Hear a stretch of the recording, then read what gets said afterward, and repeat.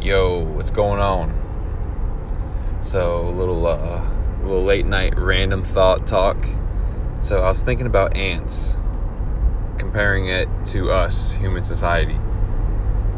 So, ants.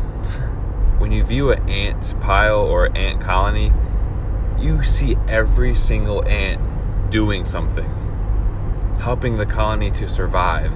Do you ever see them like battling each other? Or do you ever see an ant just chilling on the couch watching TV, like doing nothing? Dude, they have a plan, and they put that plan in full force, whether it be to clean out the ant hole, like because dirt fell into it. If you ever sprinkle dirt, I don't recommend doing it because it's kind of mean. But if a dirt piece falls into an ant colony, there's like 100 of them that work to pull that little dirt piece out. I mean, like, dude, if that's not teamwork, I don't know what is. So my hope and dream is society kind of puts that work ethic into action. Like, we need each other. Like, you can't say, oh, I don't need anybody. Like, then you farm your own food and don't go to Wegmans to ever buy anything, because you need the farmer to produce food, and you need the trucker to bring the truck supplies and the food and everything to Wegmans, and you need the Wegmans associates to stock the food, to rotate the food, to date the food, to keep it fresh. Like, we need each other. That's hands down a fact. You need everybody that works, and pretty much in the food business, because we need food. So we need each other like ants need each other in a colony.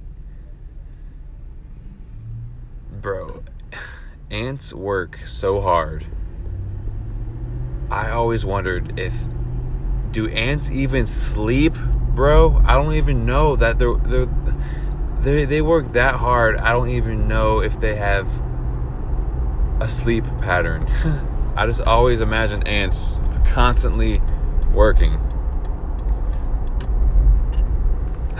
That's such a good question. Do ants sleep? About to look that up. But anyways, obviously we need sleep because it's crucial. But obviously we need each other because it's crucial. Like, you need a mechanic to work on your car if you don't know anything about cars. It's crucial. You need somebody to fill up the gas stations. I mean, I don't know how to get gas and fill up like how the big gas trucks fill up the Fast Marts and the 7-Elevens and the Wawas. So, like, we need each other. So be thankful for that we have each other.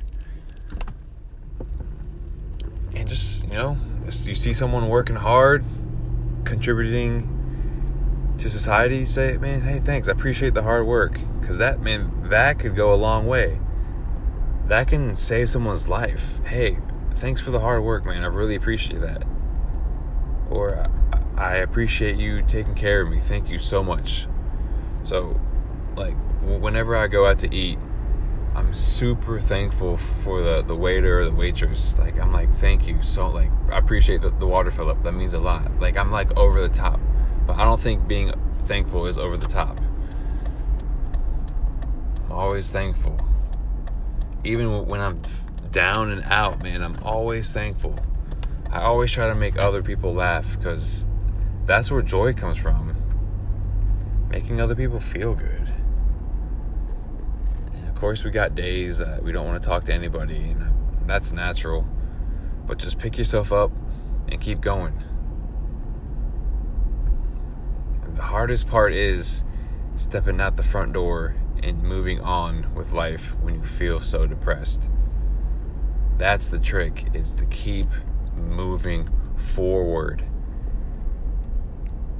Hammer harder. If the nail's not going in the wood, you gotta hammer harder. In the famous word of Jocko, hammer harder. If it's not working, then you gotta hammer harder. That's just a plain fact. Because every single human has something to offer. That's just it too. Every human that you ever have seen has something unique about them. Because it took millions of years of our ancestors and genetics to create us, like me and you. Like your mom had to meet your dad at the perfect time. They conceived you at the perfect time. You survived birth. Like you came from you have to depend on other people because you came from other people. You came from the cosmos. So we have to depend on other people, and most importantly, we have to depend on Mother Nature, because we came from Mother Nature and we came from other people. How rare. We are so rare. And my opinion about sadness and depression is like we turn on the TV and it's just an overload of everything, to like explosions and game shows and money and drama, and the drama on TV. Like that shit plays such a role to your brain. Like your brain thinks that's real. I heard a song today and it started out with some people fighting. It was a rap song, and they're like cussing, screaming, and like my brain thought that shit was really going on. So my heart rate elevated, my breath elevated, and I'm like, damn, I was like, that's just on the radio. You know, like that's how important it is to protect our minds from stupid shit. You know, like when you go outside, you can't really help what's going on, but you can control what you listen to. You can control what you feed your mind. When you go home, you can do yoga, you can meditate to clear the slate. Meditate to clear the slate. I like that. Meditate to clear the slate. And it's going to take time. Like you're going to do it for a week and you might not feel anything. But when you do it for a month and you start seeing a pattern of positivity, you got to keep rolling. And I always say, if you want to play the guitar, I mean, you got to play the guitar for years to be somewhat good. Like you got to love it. You got to love to pick up that thing and play. And at first it's gonna suck because you don't know how to play, and you're gonna suck at it. You're teaching your brain something new, and it takes time and effort. Time and effort is everything. If you go into the gym, you go to the gym for a week, I mean, you're going to see a little result, but you know, what do you want to get? You go to the gym to get in shape, and getting in shape is months and months and years of hard work and dedication. And that shit will pay off. That's the reward. All your hard work is the reward. You reap what you sow. You got to stay late. You got to show up early. And how bad do you want it? Like, how bad do you want it? You got to get it while you're here. You got to get it while you can. And don't let anybody say no to you.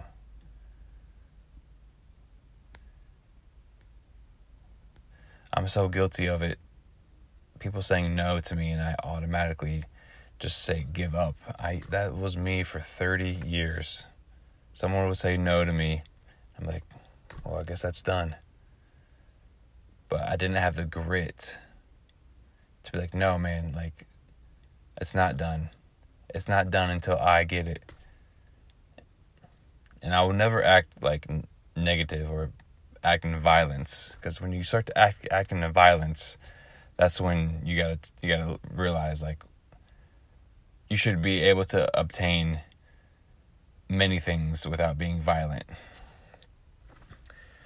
So there's like a thin line also you gotta work. You gotta go for the gusto, but move in love, move in positivity. And people are gonna fuck with you, man. Haters gonna hate, lovers gonna love.